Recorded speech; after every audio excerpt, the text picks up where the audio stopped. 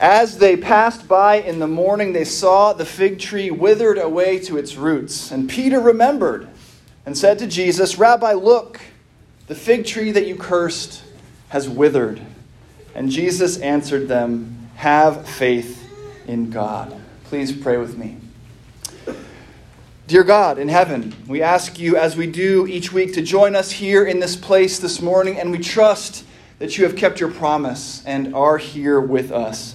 May my words now be your words, and all of our thoughts your thoughts. We pray this in Jesus' name. Amen. Amen. Please be seated.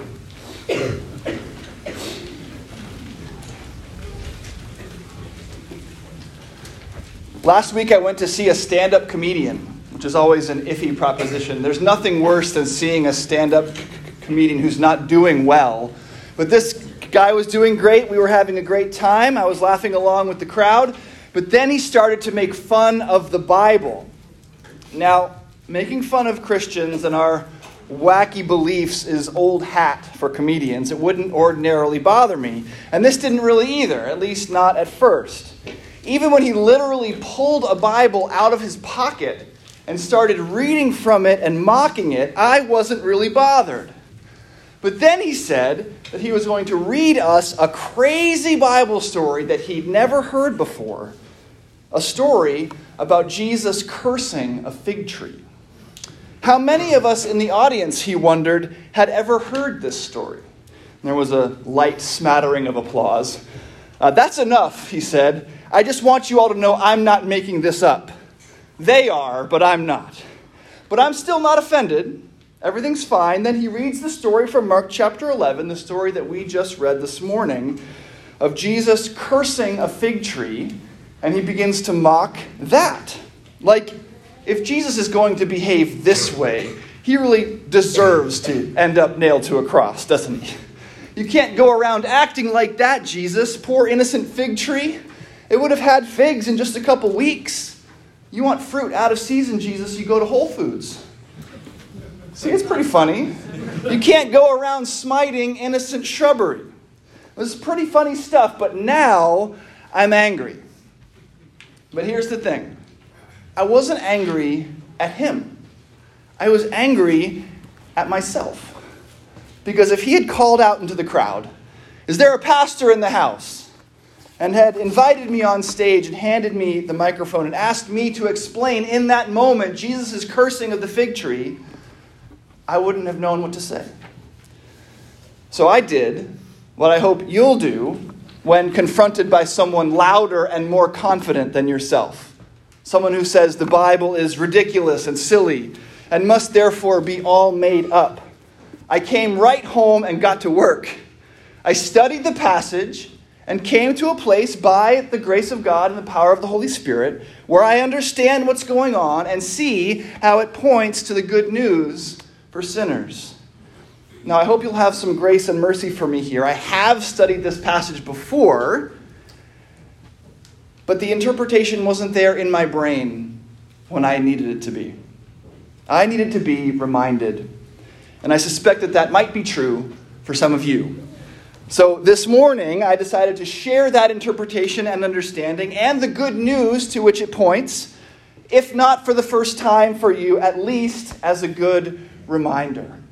Because this wasn't our lectionary assigned reading. We have a 3-year cycle of suggested readings. Our ACNA lectionary, the 3-year schedule, does not schedule this reading ever. I looked also at the Revised Common Lectionary used by many of the mainline churches like the Roman Catholic Church, the Episcopal Church, some Lutheran and Methodist churches. It's not there. I think that the thought is that this reading is so difficult that it gets ignored entirely. But we are not going to do that. This is the Word of God, and we are going to allow it to speak to us, to address us this morning. We're going not to leave interpretation to stand-up comedians. Now, I should be fair.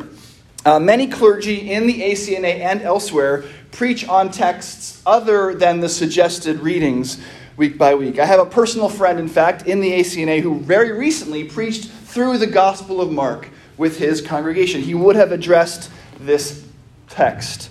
Faithful preachers have indeed been addressing this text for generations. In fact, while I was doing my own study, I found just such a sermon from the great preacher Alistair Begg of Parkside Church outside Cleveland, Ohio. This sermon, in fact, owes a lot to his sermon, and I commend him to you. So having said all of that, what are we to make of this admittedly strange story? Jesus apparently is hungry and sees from a distance a fig tree in leaf. He goes over there to see if it has figs, finds that it doesn't. Remember, it's not the season for figs. And then he curses it so that it will never bear figs again. And the next day, when he and the disciples walk past the tree again, they see that it has indeed withered away and died. And when his attention is drawn to it, Jesus admonishes the disciples, at least in the King James version that the comedian read, to fear God. Jesus, look, the fig tree's withered. Fear God. Now, it's weird, admittedly. And it's extra weird because my first reaction to the story, like the comedian's, has to do with the tree. Maybe yours does too. I mean, it's innocent, right? It's not even time for figs. Jesus may be hangry here, but why does he have to take it out on the tree? But I think that if we're thinking about the tree, we're missing the point of this story entirely. And I think what's happening there is that we, raised with 20th and 21st century environmentalism, are treating the tree as a character in the story. Like it has feelings. Like the story might be about the tree, as though it's a person. It's too bad, we think. What did that tree ever do? I mean, innocent and guilty are personal categories. But to first century hearers and readers, a tree isn't a person. It doesn't have feelings. It's not guilty or innocent. It's a tree. So this is the first thing to know and will help us to understand this story. The tree is not the center point here. The tree is a prop in Jesus' story. It's the opportunity for Jesus to make a point. So the story about Jesus cursing a fig tree is not about what a fig tree and what it has or has not done. This story is about Jesus and what he will do. The second thing to know about this story, and the thing that will ultimately be the thing that helps us to understand it, is that this story bookends another story, a much more famous story, Jesus' cleansing of the temple. Let me lay out a quick outline for you of Mark chapter 11. In verses 1 through 11, we read about Jesus triumphantly entering Jerusalem on Palm Sunday. So there's that. During the comedian's show, I completely forgot that this incident happens during Holy Week. Then in verses 12 to 14, part of our reading this morning, they're about the next day, Monday. It's Monday morning of Holy Week when Jesus curses this fig tree. Then verses 15 to 19, still on the same day, Jesus and his disciples go to the temple and they find it turned into a marketplace. Many of you will know that story. It's crowded with money changers and vendors selling animals to the crowds of people preparing to make their sacrifice. And Jesus, righteously angry, wrecks the place, turning over the tables and chairs, preventing anyone from carrying anything through the temple. Is it not written, Jesus says, "My house shall be called a house of prayer for all the nations, but you have made it a den of robbers"? The chief priests and scribes hear Jesus say this and begin to think about ways to destroy him. Mark says that they feared him because all the crowd was astonished at his teaching.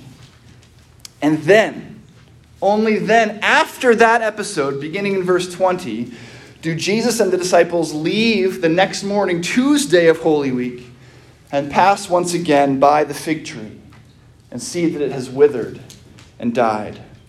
This is how we will make sense of this weird story.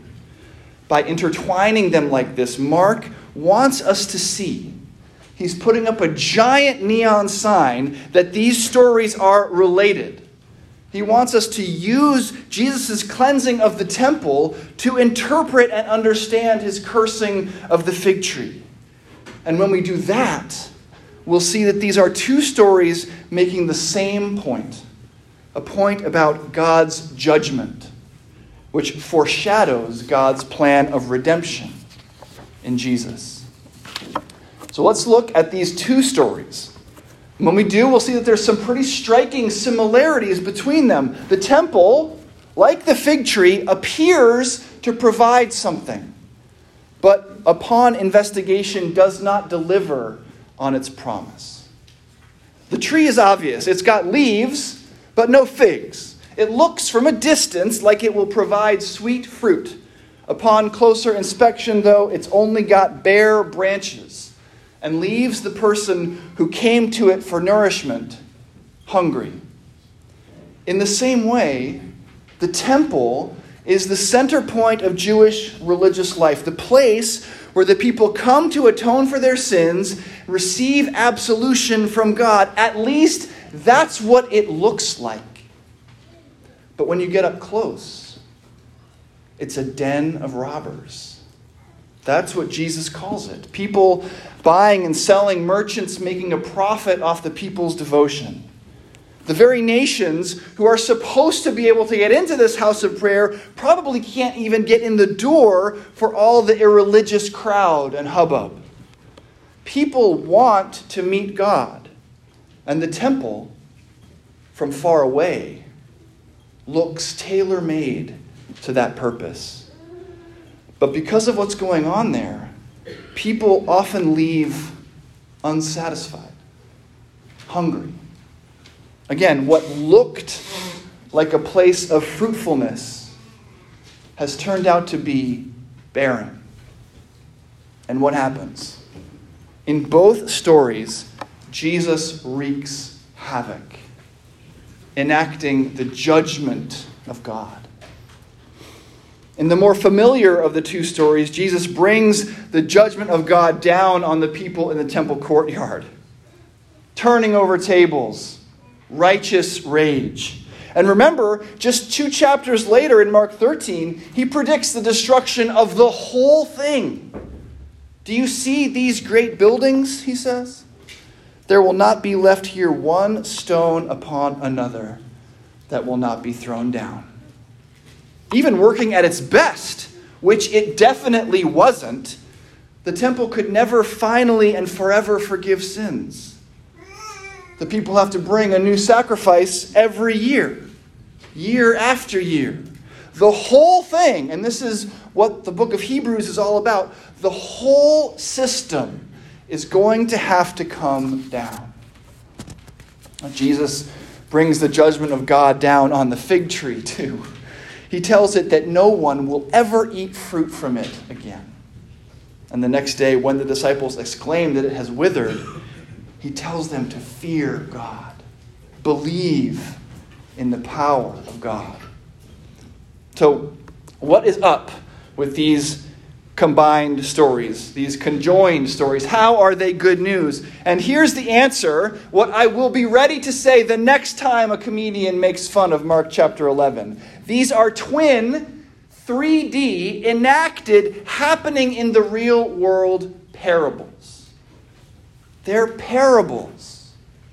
Now, when we think of Jesus' parables, we normally think of stories that he makes up in order to make a point. The Good Samaritan, the prodigal son, the 11th hour workers, and so on. But these two stories work in the exact same way as those stories do. They're parables, but they're acted out in real life before the disciples' eyes. That's why the fact that it's not the season for figs doesn't have anything to do with the meaning of the story. The supposed guilt or innocence of the tree is utterly beside the point. The fact that it's not quite fig season yet just makes the tree in the perfect spot for Jesus to tell his parable, to preach his sermon, to make his point. This is a story, a parable about the judgment of God falling on those who claim to provide what people need, but then withhold it. This tree looks like it's going to provide fruit, but doesn't. The temple is supposed to connect people to God, but doesn't. And yet, there is good news, even here, even in these twin stories of judgment. They point, both of them, to redemption. I want you to walk through this with me. Jesus, in his curse, reverses the natural order of what's going on with the fig tree, right? It's supposed to be growing and flourishing. It's almost the time for figs. He destroys it. It withers completely overnight. Jesus, in his cleansing, upends what was normal daily life in the temple, too. But he's not done. It doesn't stop there. Remember that in addition to telling the disciples that it will all come tumbling down, he tells them that in 3 days, he will rebuild it. But he's talking about his body. At the fig tree and in the temple, Jesus brings to death what otherwise seemed alive. The tree was covered in leaves, and the temple bustled with activity, but not after the judgment of God. God's judgment lays waste. This should be sobering news to sinners like us, who, like the fig tree, fail to bear the fruit that God has called us to bear. The parables of the fig tree and the temple cleansing happening in real life show us that God's judgment is and will be poured out on unrighteousness. That God's judgment lays waste to sin. But then Jesus intercedes. Just a few days after these events, remember, this is Holy Week. Just a few days later, God's judgment will lay waste to his own Son. On the cross, on Friday of this same week, Jesus will, in his flesh and by his sacrifice, complete the story of redemption. He will become sin, bearing the judgment of God in his body, and once again reversing the natural order of things. He will bring eternal life out of death. Like the wrath of God that was poured out on the unbelieving Egyptians at the Exodus, yet passed over the homes of those Israelites who had painted the doorposts with the blood of a lamb, the wrath of God is poured out on the fig tree and on that temple. But on account of Christ, it will pass over you. The gospel, the good news of Jesus Christ, is the temple cleansing and the cursing of the fig tree in reverse. Jesus is the tree that bears good fruit, nourishing those who come to his table. Jesus is the real temple, the one that actually provides what it looks like it should, a sacrifice that lasts, that can actually and finally atone for sin and grant the believer, the redeemed sinner, eternal life. In Christ, by faith, you are made right with God. On your own, you are a fig tree with no figs, a temple with no forgiveness, death where there should be life. On your own, you deserve judgment, to be tossed out of God's house like those money changers. But Jesus has intervened. He has borne that judgment in your place. The natural order of things is reversed. He, the sinless one, was made sin and was for a moment abandoned by God. You, the sinful one, are made on account of his finished work to be the righteousness of God. In Christ, life has overcome death, the tomb is empty, and you, a sinner, are reconciled to God forever. Amen.